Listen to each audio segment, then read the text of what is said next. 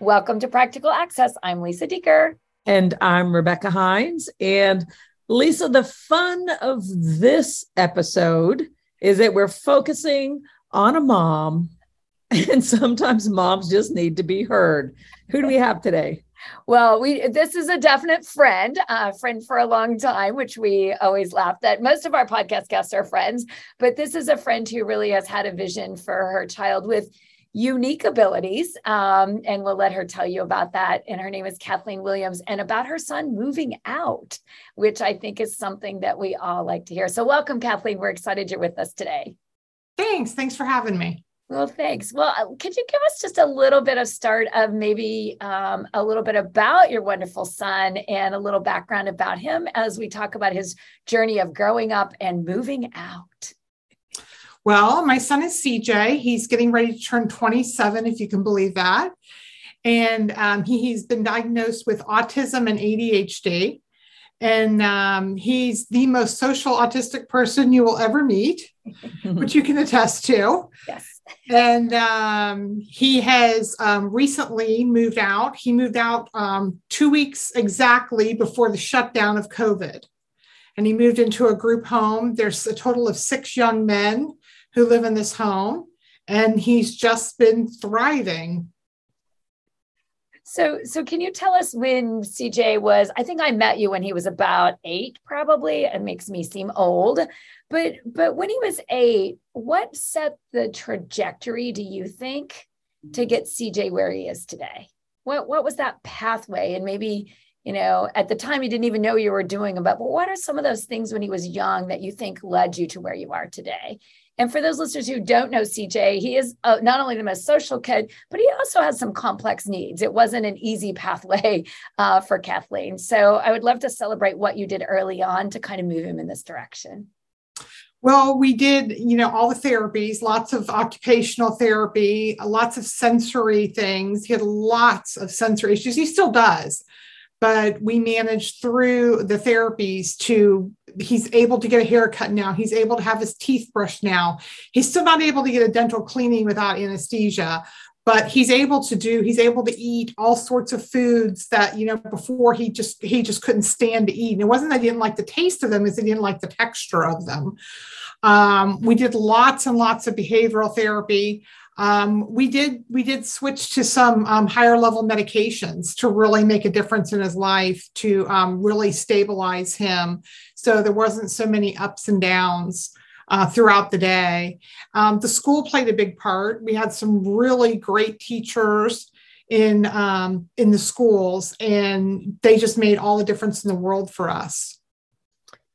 Kathleen, you and I have talked so many times over the years about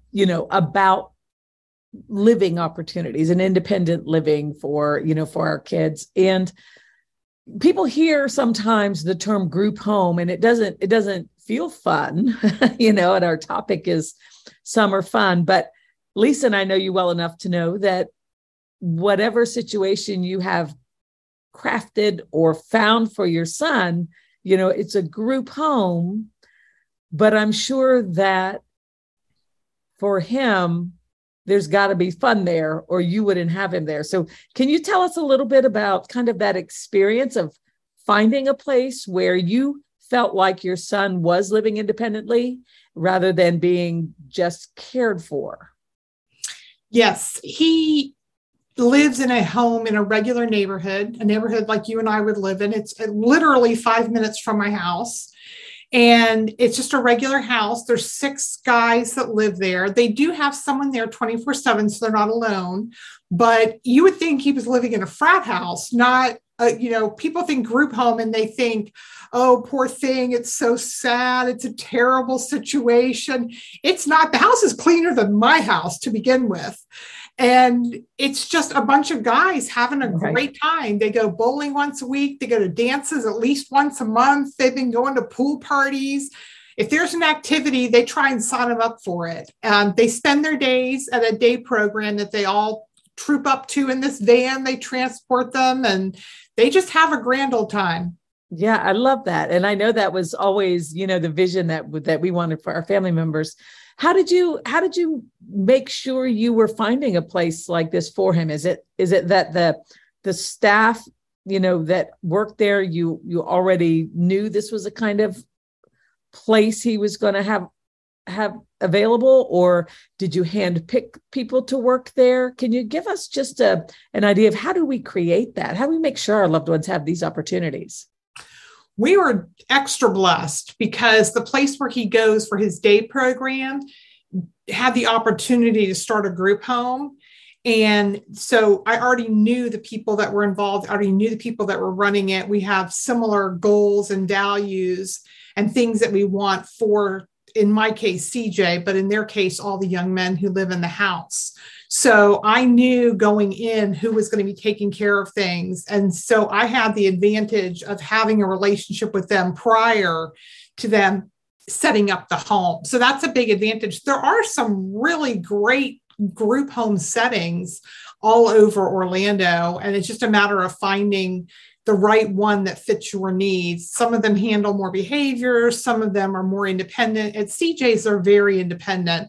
They'll, most of the times they only have one person working, and they help them cook and they help them clean and they help them do their laundry, but they all have chores. They have assignments. Somebody does the dishes. Somebody sweeps the floor. Somebody takes out the trash. They do their own laundry with help, but they do a lot of things for themselves, and that makes them feel more independent too. And I just want to ask, because I think our listeners will enjoy. And what happens when you try to bring him for a visit back to your house? Well, it depends on what we're doing. If he's just coming back for a short period of time, he's just agitated, but he tolerates us. He does get on my TV and go to my DVR settings and set recordings for every WWE event that's coming up in the next week. So I get recordings on my DVR after he's been here of SummerSlam and Monday Night Raw. If I try to make him spend the night, which does happen at Christmas time, he complains. The first time we made him spend the night here after he had moved out, he was terrified that we were not going to let him go back to the group home. And all 6 feet and 230 pounds of him stood in my living room and jumped up and down like a 2-year-old and declared, "I sleep at the group home." So now he knows that at Christmas he comes home for 2 nights, but he's not happy about it. And again, I think that's what I want our listeners to realize, is that you're having fun because you see his independence, but he's having fun too. And I know there was a journey. I'm going to ask just a little bit of a backward part of the journey, because one of the other things, I think you mentioned teachers and all of that therapy, but literally CJ was very included. Can you share just with our listeners, like what high school did to set him up to where he is today? Because I know that was a very inclusive experience for him. He was very, very blessed. We had a wonderful teacher at high school, and she helped us pave the way with inclusion. I really pushed the issue and really wanted him to be included with the athletes. He's very athletic. He loves sports. So in our case, it was the athletes, but he got to help with the baseball team. He would go to practice. He would help around the field. He would help pick up balls. Mostly he stood around and just cheered people on and trash talked. But during games, he would stand in the dugout. They actually got him his own uniform shirt that had CJ on the back of it.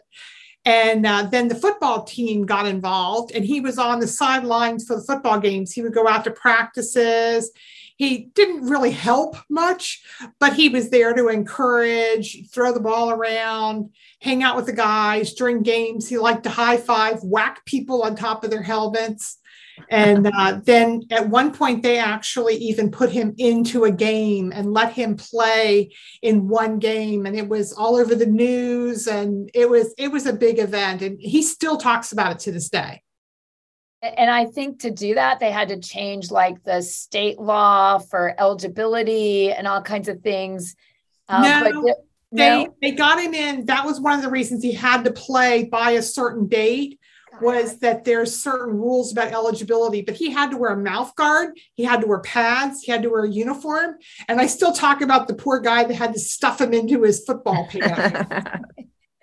But I think, your expectation for him all along is every opportunity, no matter his needs, you would find a way, if he wanted to do it, to celebrate it. And I think that's not only fun, but fun for our listeners. So one avenue I think that wasn't that fun, but I wanted to just follow up, was kind of how that funding structure. I know you and I talked a few times, but how are you able to support him in that group home setting, and any advice for finding those pathways for funding? And remember, our listeners are around the globe, so I know there's some pathways in Florida, but it's different in every state. But what were some creative things you were able to do to kind of get him to that situation to cover rent and all of those things that were needed?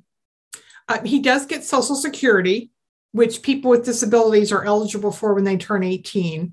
There's some people who get it earlier due to financial need, but you don't have to prove financial need when they're 18. You do have to prove that they have a permanent disability, and you have to go through a process at the Social Security office.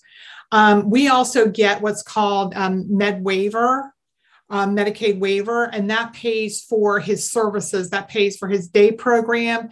That pays for his services at the home. It doesn't pay his rent. His Social Security pays for his rent, but it pays for the services that he gets, transportation, and it covers all of those expenses.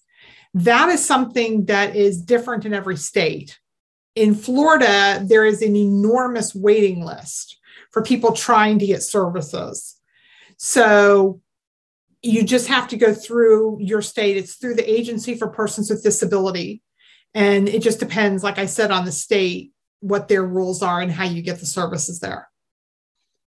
And, Kathleen, you and I, as, proponents of inclusion, and you just really well explained how the school helped set CJ up for this success later. And he's now living in a group home. But, I think as an adult, inclusion becomes having the confidence to be a part of the general community, which CJ certainly does. And our listeners don't know this, but, when we say CJ, CJ is a big man, and he has been a big man for a long time.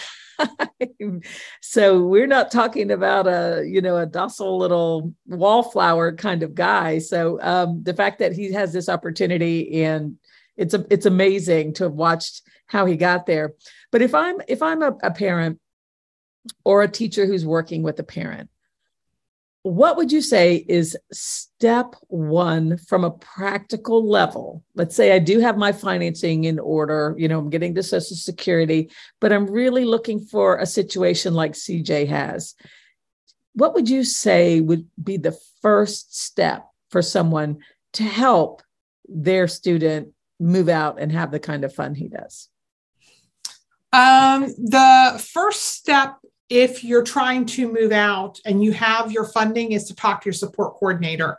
The support coordinators are the people that work with in different states. I'm sure it might have a different name, but in Florida, it's called the support coordinator, and they help you facilitate your med waiver money. And they actually have the information about different group homes that are available, and they can help you find a group home. I found my own group home because of my unique situation. Normally, you have to have a support coordinator help you find homes. Well, can you tell me, because, again, I live in the same state.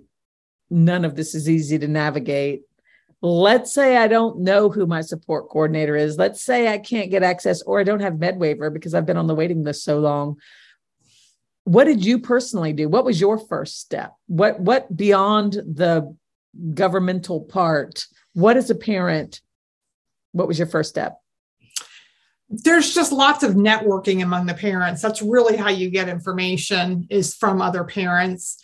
That's how you find out about good group homes, bad group homes. That's how you get the most of your information. Like I said, we had the funding, and if you do have funding, then you do have a support coordinator. If you are on the wait list, you can contact, in Florida, if you're on the wait list, you can contact the Agency for Persons with Disability, and they will help you, because if you're in crisis, sometimes you can get services that you couldn't get before, and that's a way to get off the wait list too.